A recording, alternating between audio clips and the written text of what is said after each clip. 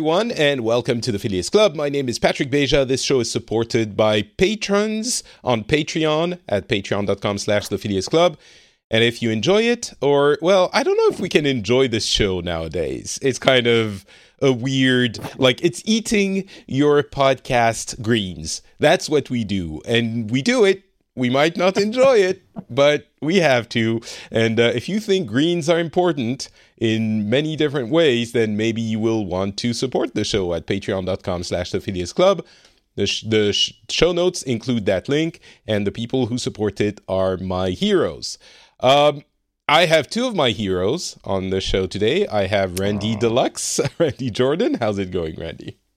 It's going very, very well. Thank you for having me. It is a beautiful time of the year here in Southern California, and an absolutely terrifying time of the year in every major city in the United States.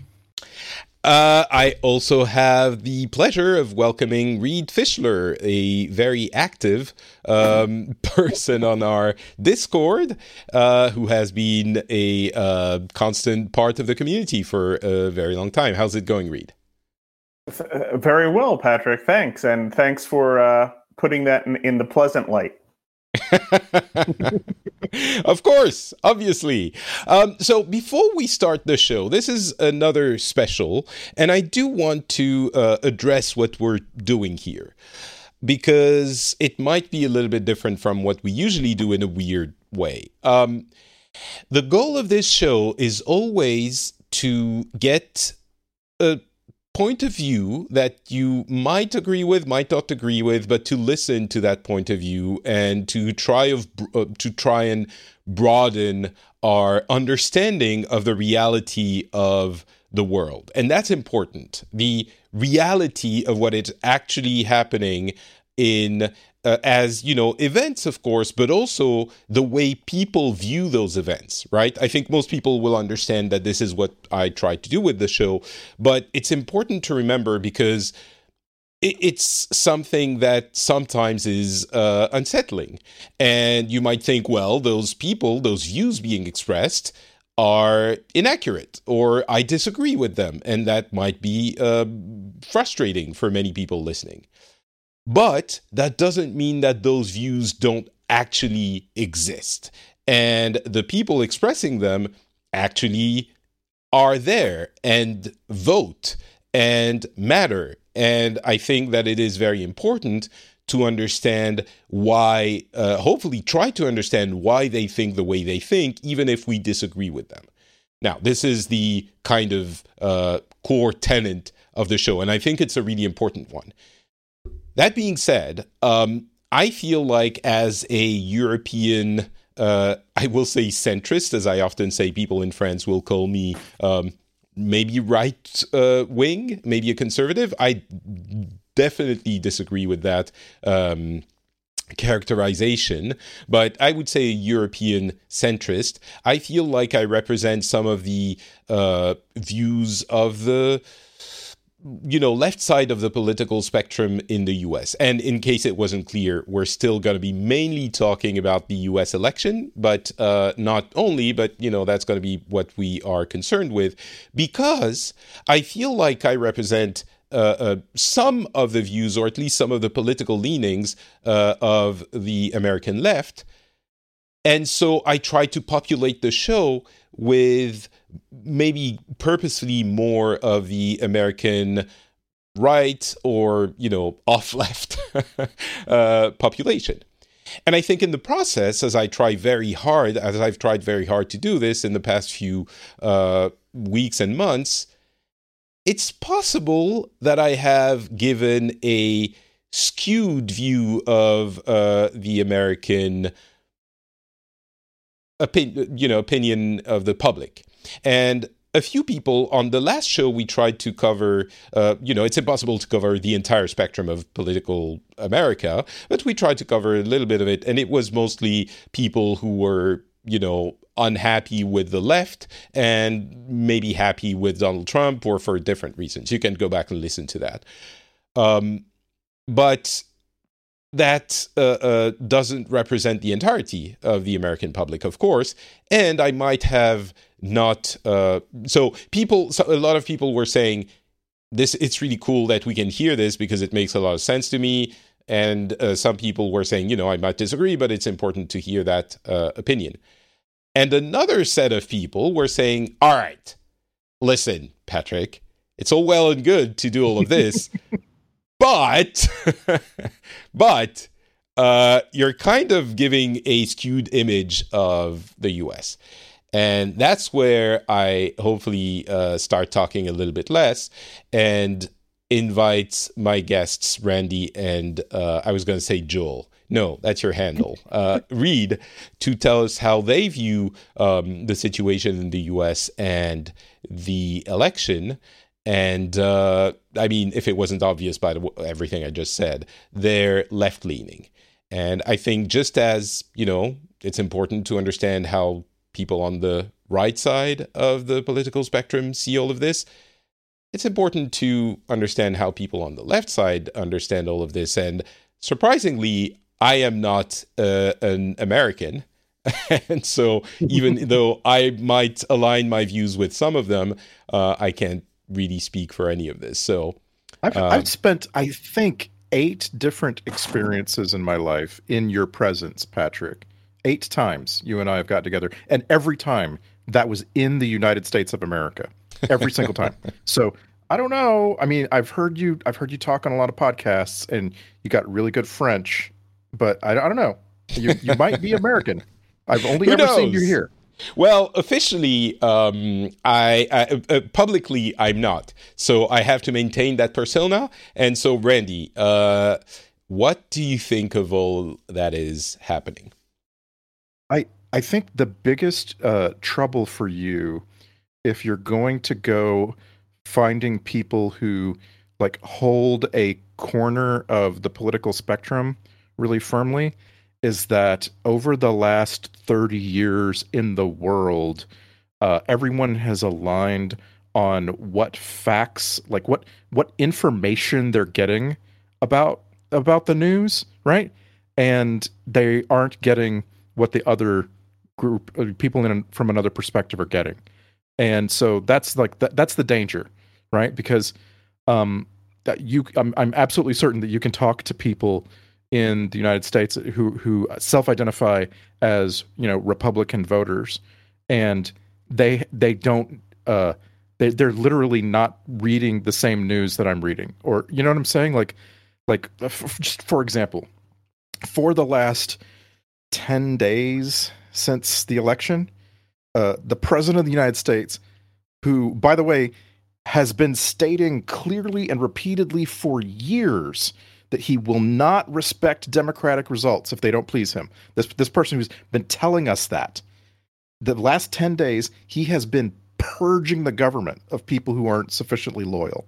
That's news. That's like something he's been doing, right? And it's the kind of thing, by the way, that if we saw that in most countries, we'd call it a coup. We would look down on that.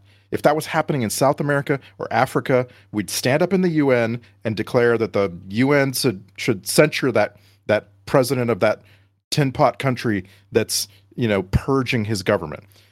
Here in the United States, I will bet you the majority of Americans have not heard that news. Like, they literally don't know that's happening, And, I just called it a coup. Like, that's big news, And so that's all I'm saying is like it's a coup if he stays in power after he's been, he's supposed to leave. Do you believe that's going to happen? Okay, I should have said a coup attempt. Okay. there are the beginning stages of a coup. But you think let me clarify this. You think his intent is to try and stay in power after he's supposed to leave? Oh, absolutely. 100%. That is the only play he has. And everything you see in the news, the things that are actually happening, that are being reported on, lead you to that. Like, not just what he's saying, right? Because we have all gotten to a point long ago where we just kind of disregard what he's saying, right? Like, what he's saying is just this almost white noise at this point, right? But what he's actually doing is setting the stage to stay in power by any means necessary, including like what could that be, right? If you have a coup in 2 months, what would it be looking like now? It would be looking like precisely what's happening. And all I'm saying is that if you only talk to me, you're going to only hear about stuff like that. And if you only talk to some Republican voter, you're never going to hear stuff like that because they're not getting the same news.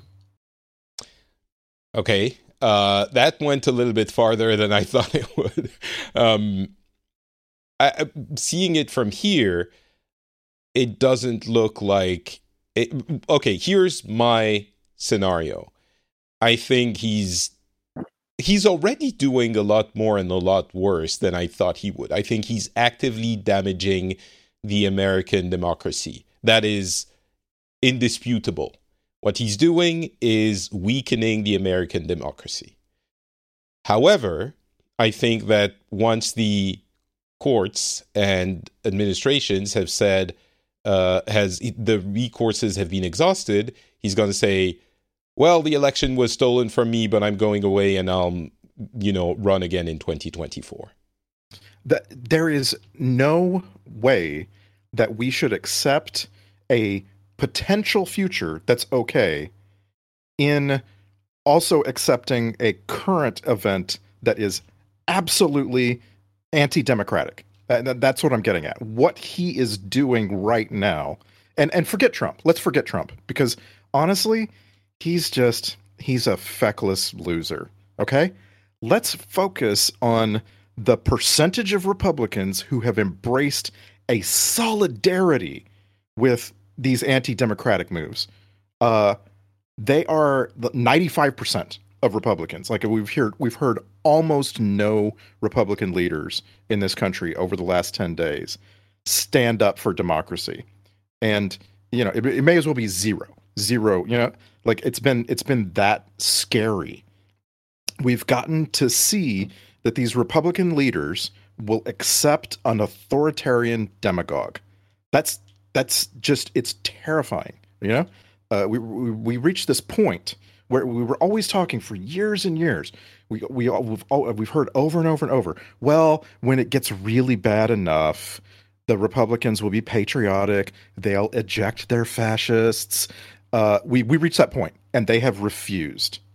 So I mean, it's fine to say, "Oh, don't worry, we'll reach that point in a few weeks." That's fine. I hope so. I want to believe in that.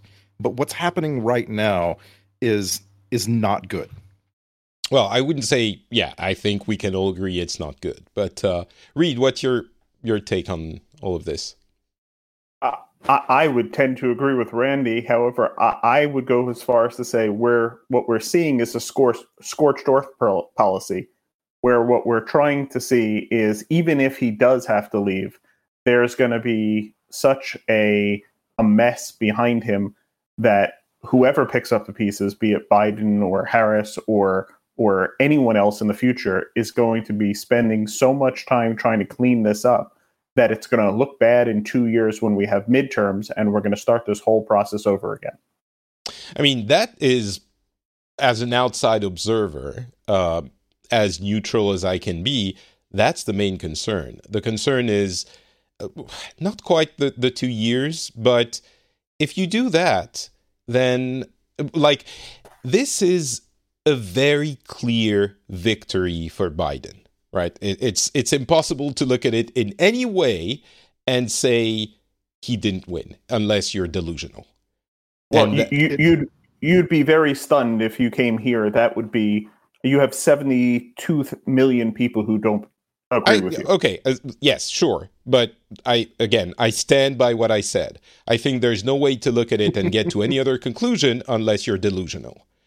So if this happens when the victory is that clear, then it's a serious, potentially, but I think it's a very serious concern that in future elections, you're going to have the same thing happen again. And if they're less clear, then the question of what happens is genuine. So, in other words, I'm not so much concerned about him not wanting to leave the office now. I think that is a little bit, of a, how do I put this delicately? I think this is I'm not going to put it delicately. I think this is a little bit, not very much, and sorry for being playful here, Randy, but it's a little bit of a raging Democrat concern. I think the coup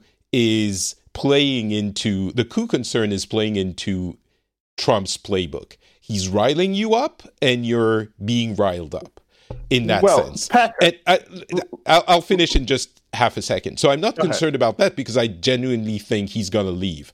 My concern is the very problematic effects of what he's doing now, possibly knowingly, for future elections. Sorry, go ahead. Be angry at me. No, I'm not angry at you. Let's just remember that the way that this is supposed to work is the GSA, the Government Services Administration, is supposed to start the transition. It was supposed to have started a week ago. We should have had all of Biden's team, and regardless of who won, this is not just a Biden thing. This is Trump had his team in at this time in the election 4 years ago. You're supposed to have people in the different offices of the government starting the transition. That's not being allowed because Trump changed the person inside the GSA, and the head of the GSA will not say, hey, there's a winner here, so let's start things moving. So we don't have the daily presidential briefing being given to Biden. We don't have people that he is chosen to go in and start to learn what's going on. So what we're seeing is we're already seeing that scorched earth policy, and you're not going to be able to repair. You don't get this time back. There's no do-overs. So we're already seeing things being ruined. You've already pulled the pin out of the grenade, and the question is how much little extra time do you have before the thing blows up? I want to push back on the angry Democrat thing. I have to push back on that because, or you said raging Democrat, because like going back to before the man was elected president, the first time, that's my joke. But going back to before Trump was elected president, we were constantly being told, "Don't worry, he won't do, he won't go too that's far." True. He would never do something like fire the head of the FBI who might be about to investigate him, and then he did. And we're like, okay, so now can I rage? No, because he would never commit high crimes. Oh, well, yes, he did. He got impeached. Okay, now can I rage? No, you cannot be. You never get to sound the alarm, apparently, with these concerns. For some reason, we're in this weird time. It's 4 years, and I always wonder what it must have been like to live in Vichy, France for those 4 years that were like 1940 to 44. Do you know what I mean? Like, I would love to know what that was like. I think there are some people who are going to go, hear you there and say, oh, there you go, Godwin point, the conversation is over, right? And what I would tell those people is, the Godwin point meme or concern or issue is raised when you're talking about something that it has no relation to politics. When you're talking about politics, it's completely legitimate to, at some point, especially when you're talking about issues that might relate to anti-democratic measures, to talk about that. So I just want to shield you from that from the get-go. We studied Vichy France because it's useful, it's important, right? Yeah. Like there are these parallels sometimes to things that happen in modern times, right? We see them. Like we were supposed to learn by studying those years in France that there's this thing called collaborationism, right? And it comes from nationalism and ethnic hatred, and it comes from anti-communism and opportunism and anti-Semitism, right? And anti-Semitism a lot. And mostly it comes from like a combination of those things. You combine those things and you get crimes against humanity, right? And look, we've seen this in the States. Like we're watching it as it happens There were police riots over the summer here, and they weren't sparked by people being outraged at the police. That's what that was a spark. But what they were really generated by was this stockpiling of nationalism and all of the other parts of that collaboration soup, right? And this is like what inevitably happens if you stockpile fertilizer or explosives, right? You pile up too much of it and then explodes. That, like, we're supposed to make this comparison, right? That's how we figure out what's going on, right? So there's one parallel that this conversation is making me think of, which is, I think in many different countries, there's the concern of the rise of the far right. And it's been happening for the last 2 or 3 decades. And when that happens, and when the far right gets more airtime and more votes in democratic elections, there are 2 ways of thinking about it and sort of combating that rise. And just to be clear, when we're talking about the far right, we're talking about xenophobic, nationalist, populist movements that exist in every. Like, it's not the right as the conservative parties. It's the right, exactly, unacceptable. Right. Yeah. And that's why I listed all of those. Like those things that are not necessarily partisan. Yeah, and the concern is, so what do you do? And I think the shutting it off and thinking you can't, those are the bad people and you can't address them and you shouldn't be concerned with what they're concerned with, is increasing the silent sentiment that fuels those parties. And that's one way of looking at the situation. And so you should say, well, we should not shut them off and we should listen to them and think about what the concerns are and try to address them.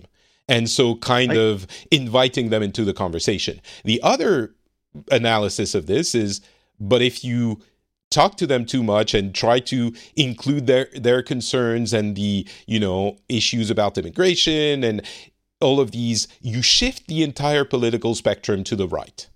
And slowly, you normalize the issues that are being pushed by these parties.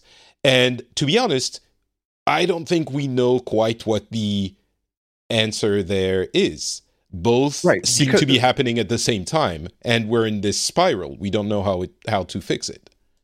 I have started walking on some territory here, and I'm going to tread on it some more, right? Because we're supposed to look at say the last 5 years of World War II and learn things. And one of those, what's I brought up this idea of collaborationism, right? What's the opposite of collaborationism? Well, it's resistance, right? That is a real actual thing that people have done in many situations, kind of like what we see in the States, right? And we have seen resistance in the States. We've seen this organic and invigorated group come together, and it's been happening over years. And it is frightening to see how rapidly the collaborationism will just shoot the resistance. I've begun to question whether fascism is something that can be stopped in the 21st century. We know it was stoppable 75 years ago. There's no doubt that actually happened. The man who captured Mussolini and killed him together with his girlfriend, that man went on to be a democratically elected leader of a free Italy. Wow. That is just mind-blowing. We know a way to stop fascism, right? Well, but we're not going to do anything like that in the 21st century. But Randy, let's look at what we have here. We have, as Democrats, and I use Democrats as the American Democrats, we have gone on and continuously said we're not going to punish the right for what they've done. Be it Oliver North, be it everything that Bush did when Obama came in, we didn't prosecute. And I have a strange feeling we're going to do the same thing now. Biden is going to say, let's not lurk on what Trump did. Let's move forward. And we keep on teaching them that they can do whatever they want to do, and they'll get yelled at a little bit. They'll be a little child, and they'll get yelled at, but they're not going to suffer anything for it. We unfortunately, as the left, are spineless and unwilling to actually stand up and say, no, this has to be, you have to pay the price for what you're doing. This is not good. The rest of the world says it's not good. Half of the US says it's not good, which it should be more than half the US. But we say this is not good, and you should stand trial for this. You should be punished for this. If we don't do that, we're not going to see any consequences. I don't know that the rest of the world is saying Trump should stand trial. What do you think he should stand trial for? Well, he was impeached. The man was impeached. He committed high crimes, and he literally withheld foreign aid in exchange for political favors. Like it's the kind of thing. This was the kind of high crime that would have been a closed and shut case for any government more than 12, 16 years ago. Seriously, any government. But in this time, when Trump was impeached, we couldn't even count on our leaders to simply remove him from office for his crimes. They had a backup Trump ready to go, and they couldn't even do that, right? So, it's not just the Democrats who are spineless. They're all spineless, you know? We knew that. We knew that the Republicans were spineless and not going to do anything, so we have to count on our own. And if we're not going to do it, then we certainly can't count on them to do it. I'm over caffeinated. I'm sorry, Patrick. Well, it's very late for both of you. Okay, can I be candid with both of you? Sure. Yeah. I hope so. Is this where you tell us that we are driving you to the right? Is this where you say that? I am not in the middle of your situation, and I understand that everything you're saying is problematic, is a concern. And trying to look at it from objectively, I see why you're angry. But I can't shake the feeling that you're overdoing it, that you're exaggerating. And I'm sure that, I don't know, I'm trying to examine my own feelings here, but I don't know if it's because you actually are, and you are, raging Democrats, because when I look at the way the right-leaning people are when they're on this show, they're a lot more mellow. They're a lot more reserved. And maybe it's because they're having their cake now. So they're like, yeah, no, it's fine. It's okay, because they're having what they want to be happening in the best possible way. I'm not talking about the election. I'm talking about the Trump policies. And I don't know if that's why, or if it's because I have been kind of brainwashed by the political atmosphere of the US, where every time you get angry, it's like, oh no, it's not that bad. You should be like both sides, and or if it's just because it actually is the case that you're spun up, and that you're seeing things not worse than they are, but as having more long-term horrible effects than, I'm not saying they're good, but it's just not as bad as you're describing it. It's bad. It's just not as panic-inducing as you seem to be you're living in the state of constantly. I might have been able to find some common ground on that 5 years ago.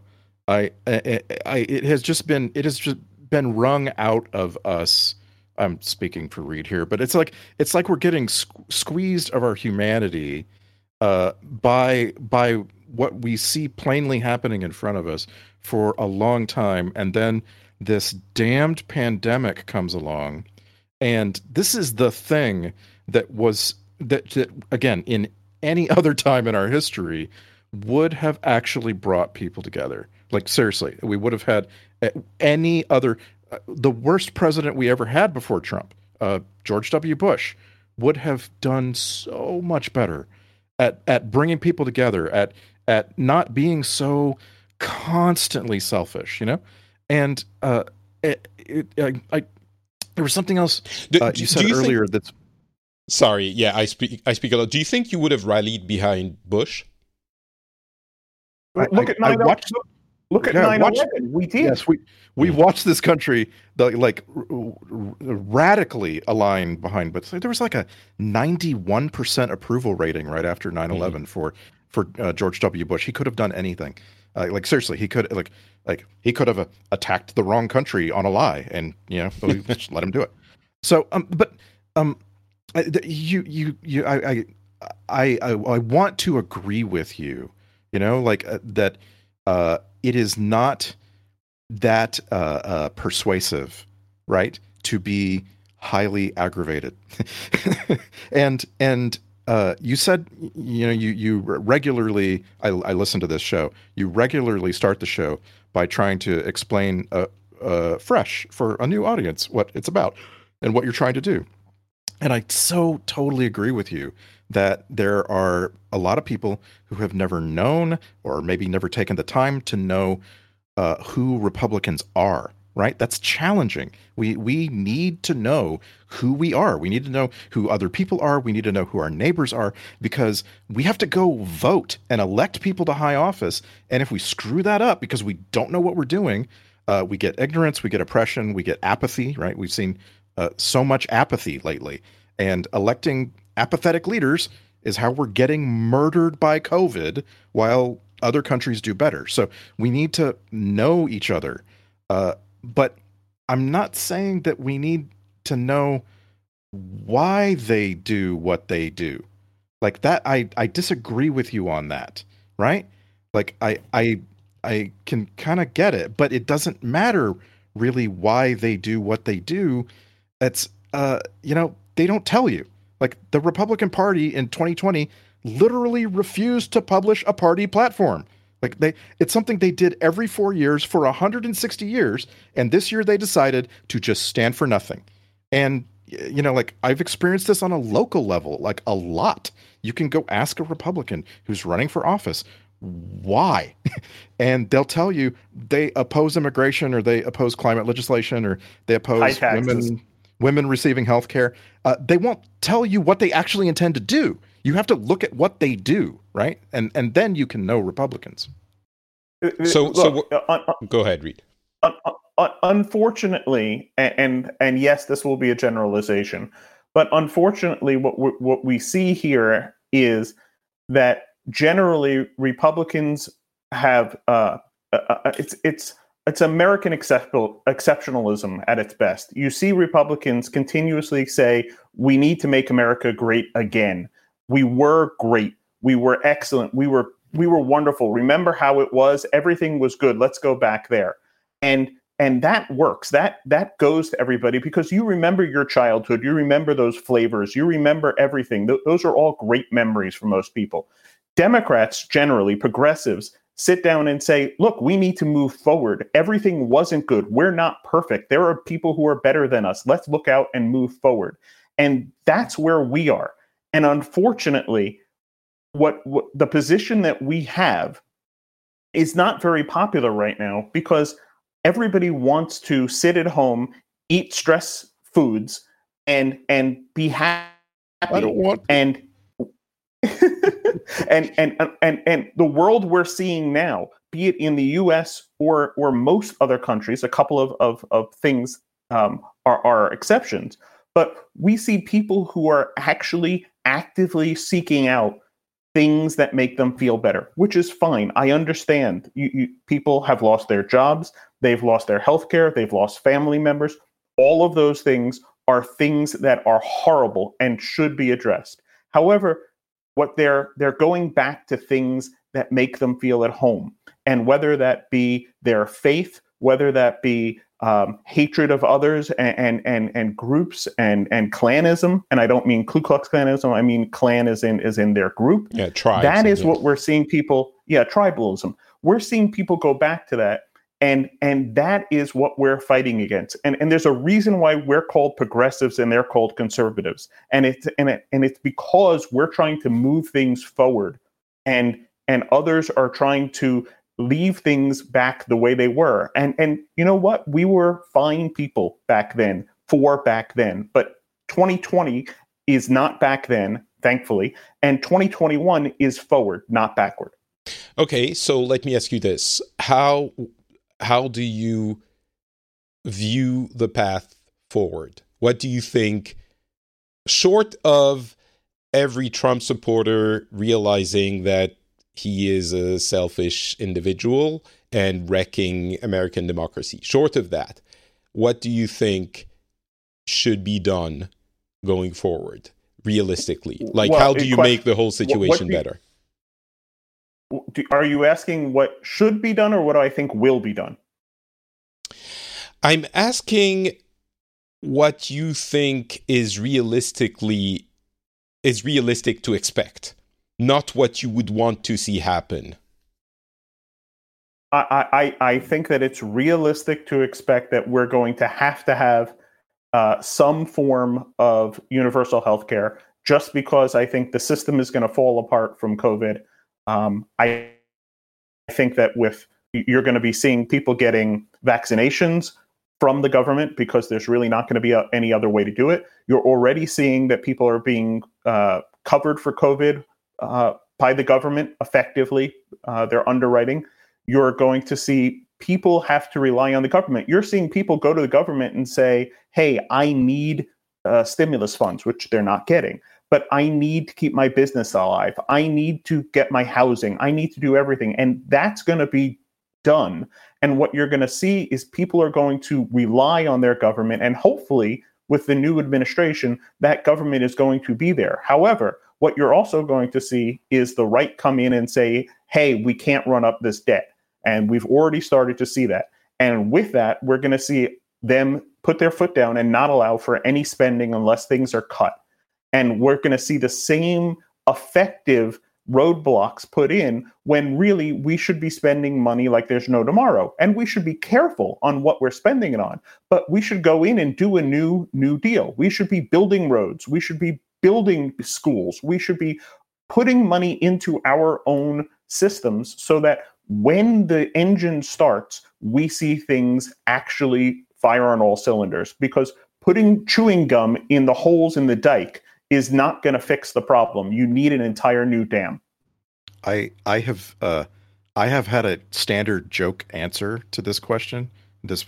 You're asking for a prescription for a better future, right, Patrick? And my joke for years and years now has been that on election day, the young progressives need to waylay grandma.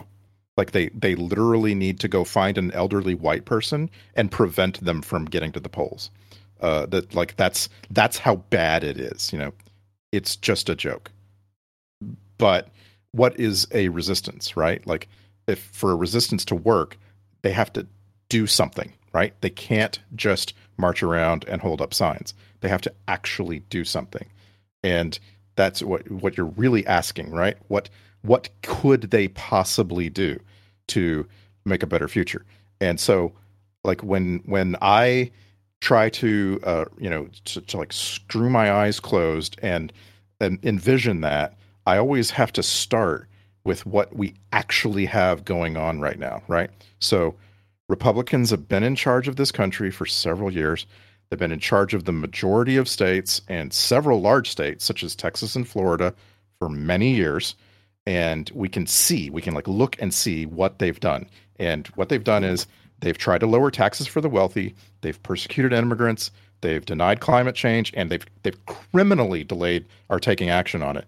They've defunded education. They've practically ended unionization in this country. They've tried to do everything possible to deny health care for minorities and women and the poor. And here's the thing. None of that has stopped them or even slowed them down from being reelected. To fail reelection as a Republican in this country, you have to be historically bad. Like, merely being a terrible person, merely doing terrible things like Mitch McConnell or Ted Cruz or Lindsey Graham or Kevin McCarthy or Devin Nunes, stop me. It's not bad enough to matter to the voters in this country, right? So we have gotten to thing where you're gonna just say, oh, well then there must not be a solution, right? Because we're talking about voters who go to church every Sunday where they're told that there are evil forces working to kill babies, and then they go home and they turn on ultra-conservative news that tells them exactly who those evil forces are, and that's that. What we can do to counteract that is run for office, is organize, do things from the most local level you can get your arms around, and get people all over the country who see the that big pile of problem that I just laid out, and get them to actually go run for something. Like, there's literally an organization in this country called Run for Something, and they had wild success in this election, getting young progressives to just go stand for election to their local town city council or whatever. They're seeing wild success. That is the prescription. The prescription is to organize, to do it locally, to get yourself standing up for your government, which is a very personal and close thing. Like I say, we're focused way too much on the big picture. We're not going to solve the big picture. No one of us can do that. The resistance is individuals standing up in their neighborhoods and working for a better future. So, yeah, I like where you ended more than where you started, even as a joke. But I will say this. This comes back to what's happening in this current election. I think what you're saying about the way to enact the change that you want to see happen is to go through the democratic process. As much as I would like to stop the people I don't agree with to vote, and I understand that you were making a joke, but it's like a wink joke, and obviously you're not saying anyone should actually, go stop grandma from voting. It's the kind of thing that when a Republican person makes a joke like that, it's like, oh, but what did they say? Oh, but is it really a joke? It's not really a joke. Oh, look at what they're... Okay. All right. I should have tied the beginning to the end more directly. I guess so. My point about you have to go run for something, you have to go do something, was that when you go run for assistant mayor of your town, you're going to get your own grandma's vote. Like, your own grandma will vote for you, no matter how far apart you are. You know what I'm saying? Like, maybe. that's the point. Well, maybe not. No matter how far you are, but generally speaking, the way you're going to change what that elderly, pseudo-fascist is doing, not what they believe. You can't change what they believe. The way you're going to change what they're doing is to actually do something yourself. Okay. All right. So but let's not forget one quick thing. The reason why 76 million people, I think that's the final number, but 76 million people came out to vote Democratic this year was not because they think Joe Biden is the perfect candidate. It's not because they think Joe Biden is a good candidate. It's because we sounded every single possible alarm we had and said, you better go and vote. And you can't do that. The boy can't cry wolf, 2 or 3 times before nobody comes out. And I think the lesson, and one of the things that I've said is that we can't keep going and running to the middle and saying, hey, everybody, let's all join together and hold hands and kumbaya, because what you see is when progressives come out and explain their progressive ideology, you see people will latch onto it. And will we win 76 million votes if Bernie Sanders or AOC or somebody on that side runs? Maybe, maybe not. But we will see the energy come through on the people who actually care. And I can't tell you how many people we have had to yell at to tell them that they shouldn't vote third party and they have to go out and vote because of what we were running against, which is this administration. And it's very important that as a party and as a group and as leftists and as whatever you want to call us, that we come out and say, it's very important that we're not running to the center all the time. Democrats have this way of saying that, hey, we're going to win the left votes. They're going to come out. And what you see is they don't.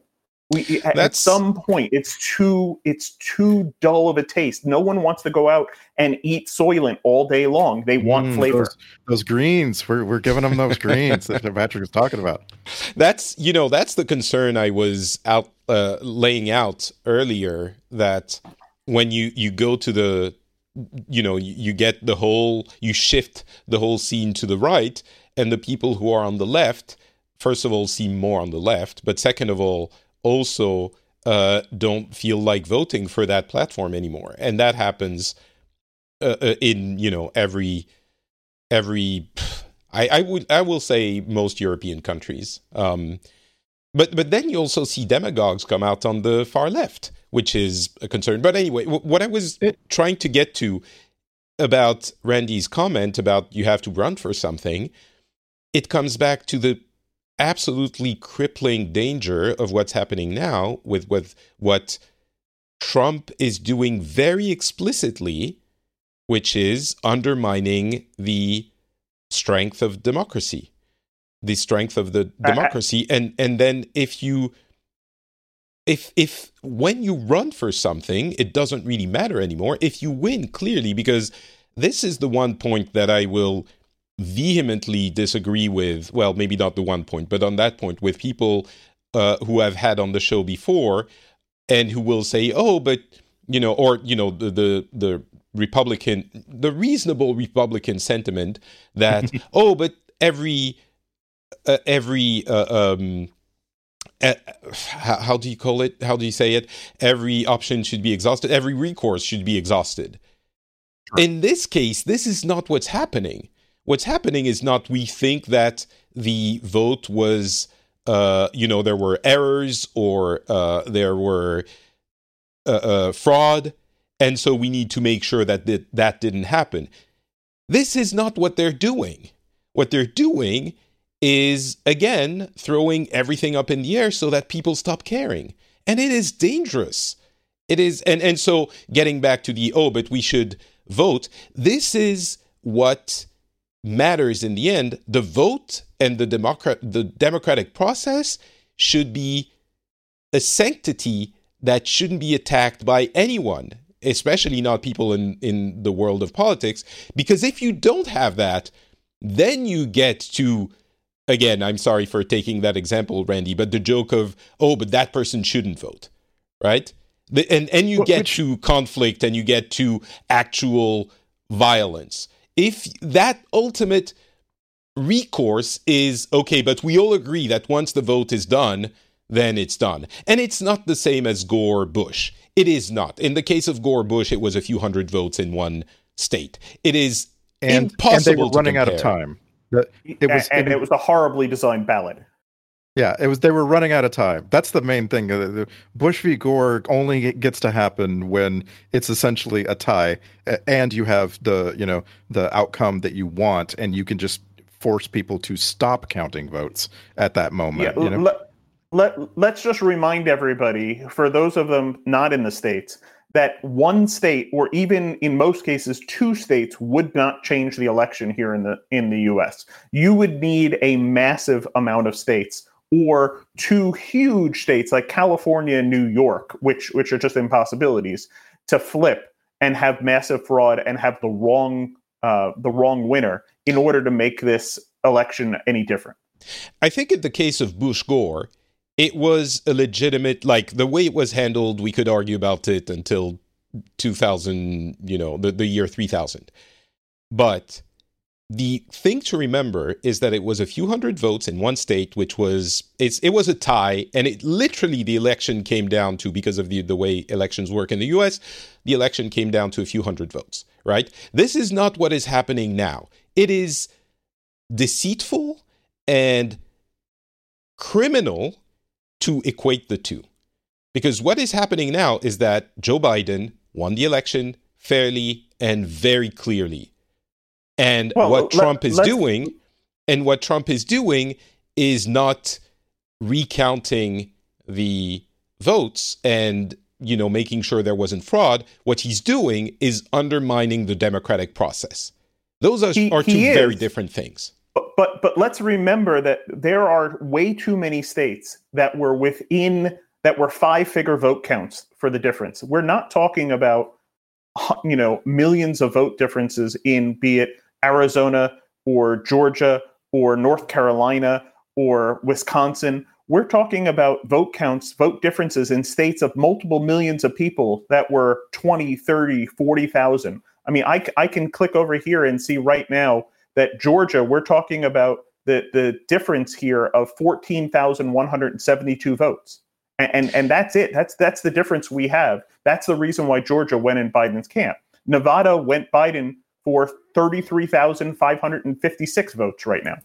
We're not talking about huge amounts of people. No, but what I mean is... I think that's substantial relative to the size of this whole state. Yeah, exactly. The important thing is that the fraud or errors, when they happen, are in the, a few 100, 200, 300 votes. Oh, right. Fraud is not going to change this. Exactly. There is no way that, and no indication, not no way, but there's no indication, no one is saying, except for Trump, is saying that there was issues. So there was, it's not even entertaining that idea is inviting the discussion, which is ridiculous. And anyway, I just wanted to make sure that was said. We have 3 elections now that are basically decided by, or could have been decided by, the wrong vote count. I mean, we're not that far from Trump having won this election with just a couple of votes changed. Not a couple, but let's just say 200,000 people voted differently, and we could be dealing with an electoral college win by Trump.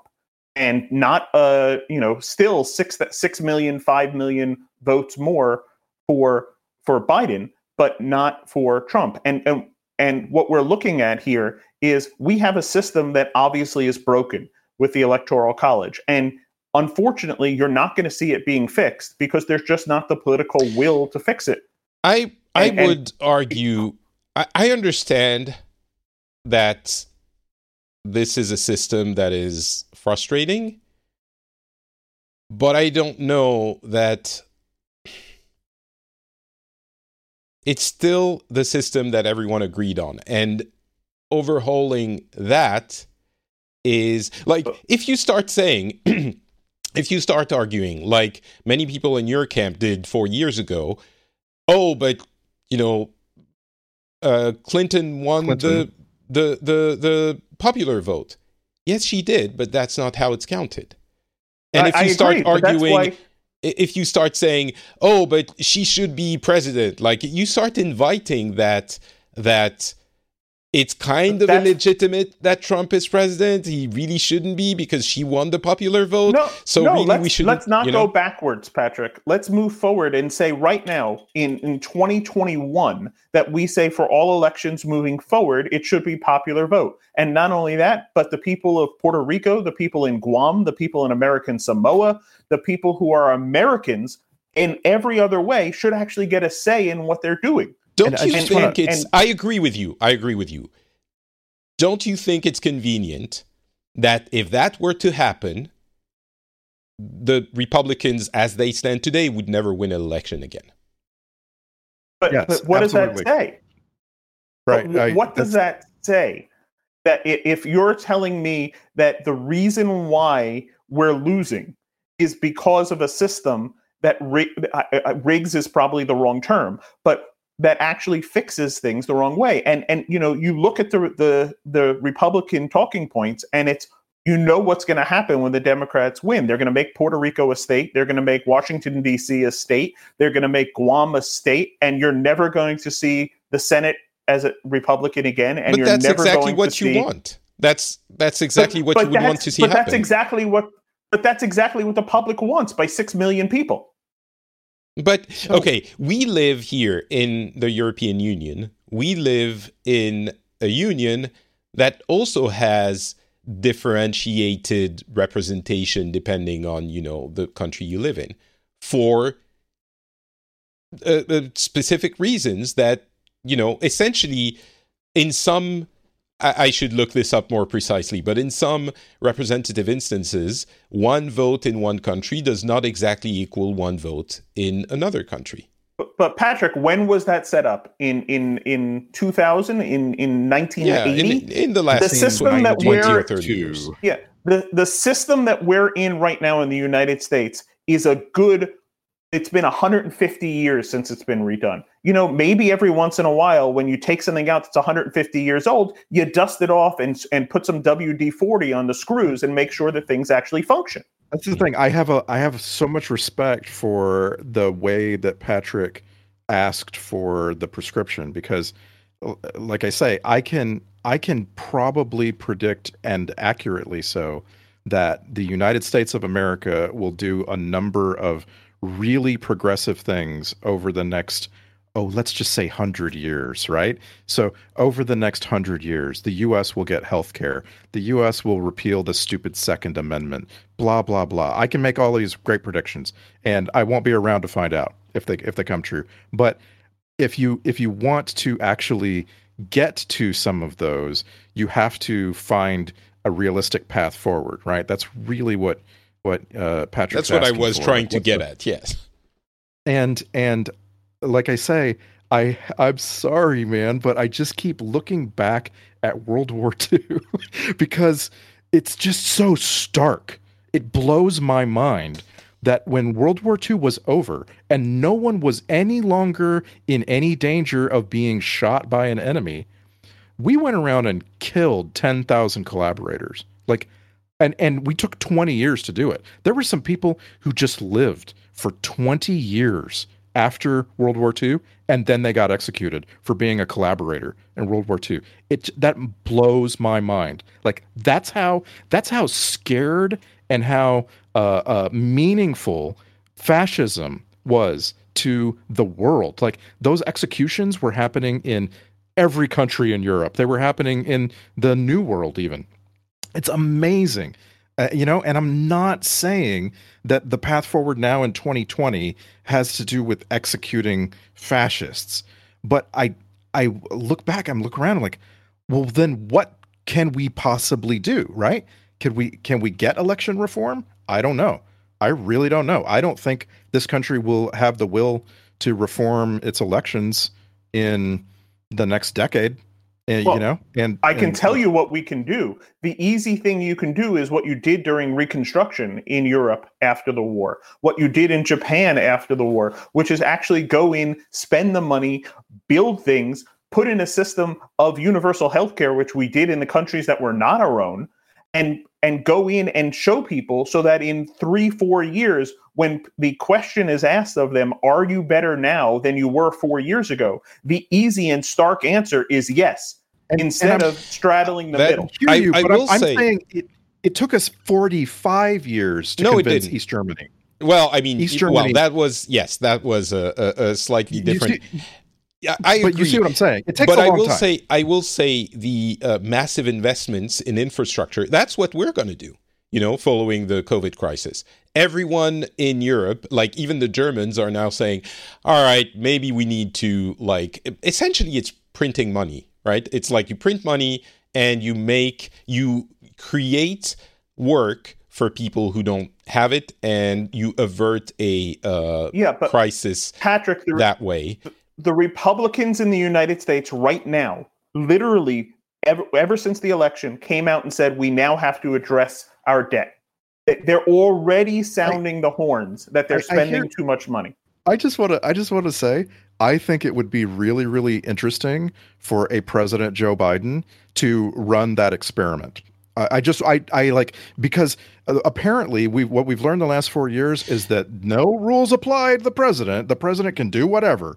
And I just think it would be really interesting for Joe Biden to just throw all his cards up in the air and say, you know what? I'm going to pay every single Republican voter in this country to vote Democrat. You know what I mean? Basically, I'm making a big summary of what just to be clear, right? What we mean when we say massive investments, it's building infrastructure. Roads, train tracks. Putting people to work. Our bridges are falling down in the United States. And healthcare. We need healthcare. And what we're hopefully going to do in Europe, that's the rumblings, once COVID is done, hopefully, is do all of that in a green way. So we've seen this with COVID. We've seen the government money go in to sponsor vaccines. And look, it's actually worked. Well, I mean, the Pfizer one is apparently hasn't received money from, from the government. But they do have laws in place to protect them, and they have gotten promises to protect them. And we've seen airlines getting that as well. So what are you seeing? You're seeing that for some people, they're getting protections, and for others, they're not. And what you have to see is the handouts should be fair and equal, and you have to have those who are there and with, who actually did well during this pandemic. You know what? They should be able to, and a lot of them have, come in and say, you know what? I'm going to donate. And donate's the wrong term. I'm going to pay my fair share because I need the roads. I need the people to buy my goods. I need all of this. I need the infrastructure in order to succeed further. And unfortunately, that is not something that a lot of people see here. And that is how America is devolving instead of evolving. Okay, I want to ask a question of the two of you. Like it felt like Patrick was asking questions that are going out farther into the future, and like when we get past the eventually failed coup attempt and Joe Biden gets sworn in, there's this moment that I'm really, really, really interested in where Donald J. Trump is a U.S. citizen, and he's no longer able to hide in the Oval Office. And just today, the Wall Street Journal, the Rupert Murdoch-owned Wall Street Journal, posted this article titled "Trump Family Business Faces Post-Election Reckoning," and it's brutal. Like, it's in the Wall Street Journal, and it's just crime after crime that the whole Trump crime family is going to have to deal with once he's out of office. And so I'm just curious if maybe Patrick was going to ask a question like this, but I'm just curious what you think is going to happen. Like, if you had to predict, will Trump flee the country? Will he end up in Patagonia? Will he? You know what I'm saying? Like, what do you think is going to happen? I think nothing's going to happen. I know a lot of people. Oh, you're so cynical. No, I think he's going to announce he's going to run for 2024, like the day after the results are validated. The results of the current election are validated. He's not going to congratulate Biden, and he's going to go off into Trump media land and be a constant nuisance and possibly bully Twitter into not banning him, although Twitter might ban him still, and maybe come back in 2024. It might not be the case. A lot of people are assuming, oh my God, he's going to be back in 2024. And when I say come back, I mean be the Republican nominee. And maybe he won't be. It's possible. But I think he's going to be there. I do wonder, however, what happens if he is banned from Twitter. Because for all of his crying that the social media are unfair towards Democrats, he exists in the public sphere because of Twitter. If he's not there, he can go to Parler and the quote unquote pro free speech platforms that I don't think have a lot of power beyond the base, which is whatever. We could talk about that, the dynamics of social networks in another show. But if he's not on Twitter, I wonder how much he goes away. Like, literally, his megaphone is Twitter. And if he continues being Trump, then there's a solid chance Twitter bans him. And if he doesn't, continue being Trump, which I don't see happening, then he's not as much of a problem anymore. So I think, in spite of everything that is concerning at the moment, I think things might change dramatically. Possibly, I'm not sure, but I think they might change once he's not president anymore. And a lot of people, when I said, oh, he's going to run in 2024, I said that, I don't know, 2-3 weeks ago, which is not, brilliant insight. A lot of people were thinking about this. a lot of people were saying, "Oh, but you can't do that if you fled the country or if you're in prison, etc., etc." I don't know if he will be, but it seems to be a common sentiment, maybe among his political opponents. And my whole thing about that is, if he was able to run, and he was to run 4 years from now, that would make him 78 during the election. That would make him 82 at the end of the term. And this is a guy whose health has been just falling downhill head over heels. So I don't believe in that on purely his health terms. Mm-hmm. But I am just fascinated. I cannot wait to find out what happens in February 2021 in the state of New York, in the state courts. Like what happens when these German banks start calling and asking for hundreds of millions of dollars that he owes. Like it's going to be the most entertaining thing. And I don't want to. Like you were saying throughout this show, you don't want to sound like a raving Democrat, but it is a raving Democrat's fantasy to see this guy, this terrible clown, actually get some comeuppance, and it just would not surprise me at all to suddenly find out, oh, Donald Trump flew to Ecuador today, and we're never going to see him inside the United States again. I hear you, but I just don't think that I don't even think he has the guts to do that. So I would be very surprised I wouldn't be surprised to see nobody do a thing. Hopefully in New York we do something. I'm a New Yorker, and I certainly hope that we do something. But I think that there's a good chance that a Republican wins in 2024 unless Trump is actually, and his entire party, his group, are actually prosecuted, and we see the crimes that he's committing. I mean, look, right now, he's not even interested. He's not doing presidential duties. Yeah. He's still president for another 2 months. And January 20th is the day where he leaves. And he hasn't even had a national security briefing since sometime in October. You and I know more about what's going on in the news than he does. I have this little related question, which we're going to bring the show to a close fairly soon, but go ahead. Okay, I just want to know, what do you think his wife is going to do? Like his what's her name? Eva Braun. Melania? What do you think his wife, Melania? Thank you. What do you think she's going to do? Do you think she's going to stick with him? I have doubts. You know what, Randy? I don't care. I couldn't care less. That's his personal life. I don't care what Melania does. I don't care what Tiffany does. I don't care what Barron does. For all I care, they can go and live a happy life at the Trump Honolulu. I'm sure they have a nice suite. But for what I care is the people who have committed crimes should have to stand for those crimes. And we should, as much as we want to move forward, we should not be looking back. We should make people pay for what they did. But we have to make sure that we're not going forward and saying, as Democrats, we're the party of anti-Trump. No, we're the party of being progressive and moving forward. And that's very important that we don't get stuck on things.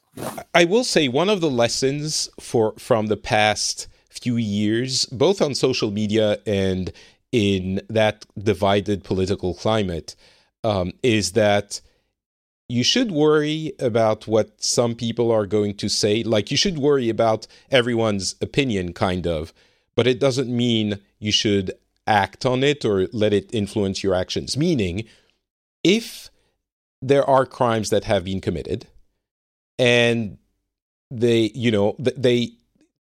they are prosecuted, then there will be people, Trump the first of all of them, who will say, oh, I'm being unfairly targeted. This is a coup. This is to prevent me from running in 2024. And the MAGA people are going to line up behind him. But that doesn't mean you shouldn't. No matter what. Even more importantly, that doesn't mean you shouldn't do it. Like, there are, at some point, worrying about division should take a backseat to doing what should be done. And I think I would be less far on the dial, on that dial, than maybe people like you two, but I'm still on that dial, and I think everyone should be. And it's kind of the frustrating thing with that Captain America speech about, you should stand by the river truth and plant yourself like a tree. Do you know the speech I'm talking about? Oh, yes. It can apply to many different people and people who disagree with you vehemently. Like, it can apply to people who are wrong, who think they're right. Right. But in this case, people who have committed crimes should be prosecuted. And anyway, all right. You've drawn a perfect circle, so I'm really, really proud of you, because you've come right back around to that thing that we mentioned at the very beginning of the show, which is that when we're divided like this as people, and we're seeing the world from completely different perspectives, we all think the Captain America quote applies to us. And maybe the Emperor has no clothes actually has a moral where if at the end you see that the Emperor was naked, maybe, just maybe, some people actually say, hey, look, I can see that he's naked, instead of saying, no, he's still clothed. And that maybe is a lesson moving forward, is how do we move forward? Well, we actually look at our history and learn from it, rather than putting blinders on and say, no, we're excellent, we're wonderful, nobody's better than us. Because I can tell you, I've been around the world, and there are lots of places that I think have things that we should steal and plagiarize. I will conclude with this. I'm sure a lot of people listen to this show from the US. Hopefully, some people who disagree with what you both have been saying are still listening, and disagree with some of what I've been saying also. Hopefully, you're still listening. And if that's the case, I would really like for you to listen very closely now. The entire world is looking at the US right now and thinking this is a shit show. And it's a shit show not because all politics are shit shows. It's a shit show not because there's division. It's a shit show because of the specific actions of your president, specific and willful and damaging actions of your president. It's not like there's no different interpretations here. There's no, we think this, we think that. Everyone agrees. I mean, obviously, if you go ask someone in the street, they might say, I think Trump is cool. Sure, okay. But there is a consensus. Everyone agrees this is a shit show. And it's a shit show because of him. Not just because of him. He is the shit show. Okay? Well, and his enablers. For everything that I'm saying about, the both sidism, which I strongly believe in. I strongly believe that you need to listen to everyone. He himself now, currently, even if you don't look at everything that's been happening before, the actions of the past 2 weeks are squarely putting him in the...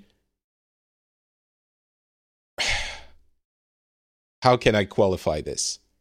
I don't know. He's a shit show. I don't know how else to describe it. You don't need to qualify it. He is like, it's a shit show for democracy. It's not even about who he was, what he did during his mandate, during his presidency. Even if none of this matters, what he's doing now is terrible. It is criminal for democracy. Like, it's ethically criminal. And I want this to be very clear, outside of any U.S. consideration. The whole world, it's like looking at China and saying, they don't really like human rights so much. Yes, everyone agreed. This is clear. If you go to China, you're going to have a different message, maybe from some people in China, maybe from the government in China. But it doesn't mean that it's true. Everyone agrees in China they don't really care about human rights all that much, right? This is a consensus. Everyone. It's not just that everyone agrees. Everyone understands that this is true, okay?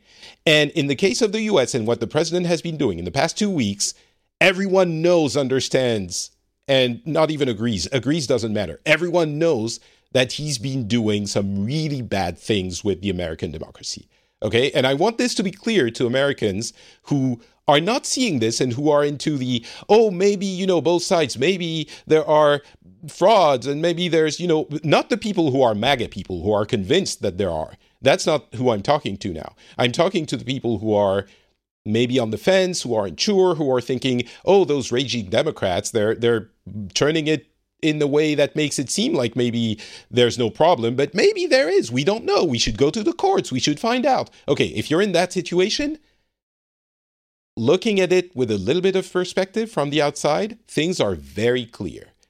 And they are the way I described. And the question is, can the country that made its living going around and telling everybody else what to do, when it falls off the bike, can it learn well enough to get back on the bike and pedal forward? Or is it going to sit off the bike and go, I'm not off the bike, nothing's wrong, everything's okay, I'm right?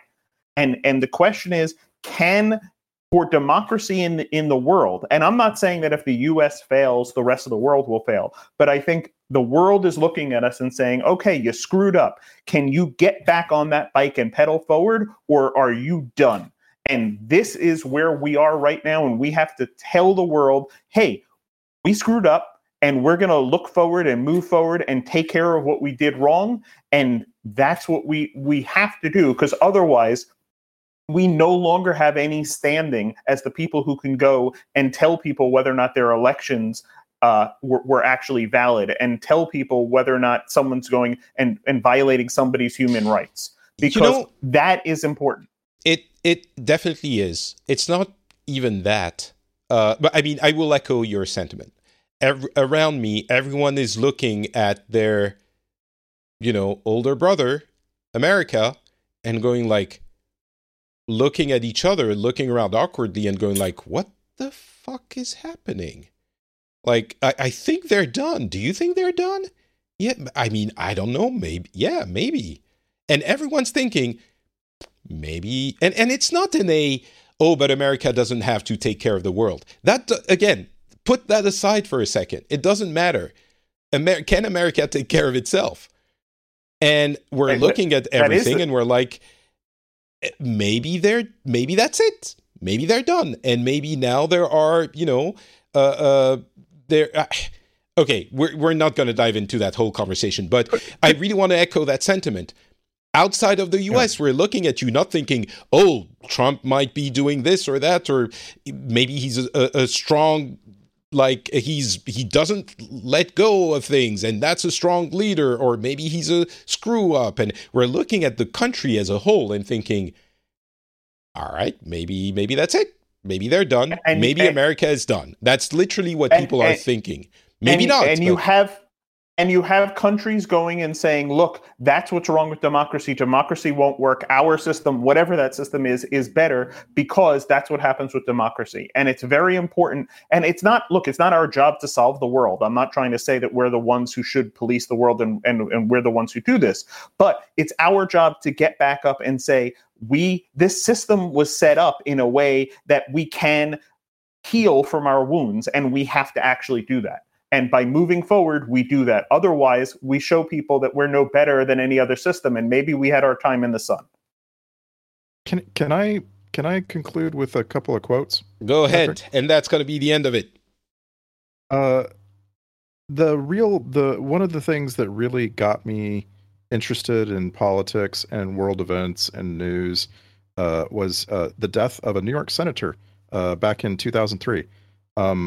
This former New York senator who had been a Republican in his early working life and then became a Democrat later in life and served as a Democrat. He died, and I was like, I don't know who that is. I want to find out about him. And so I started learning about this person named Pat Moynihan. And it was like a really amazing life that this very intelligent, very diplomatic leader lived.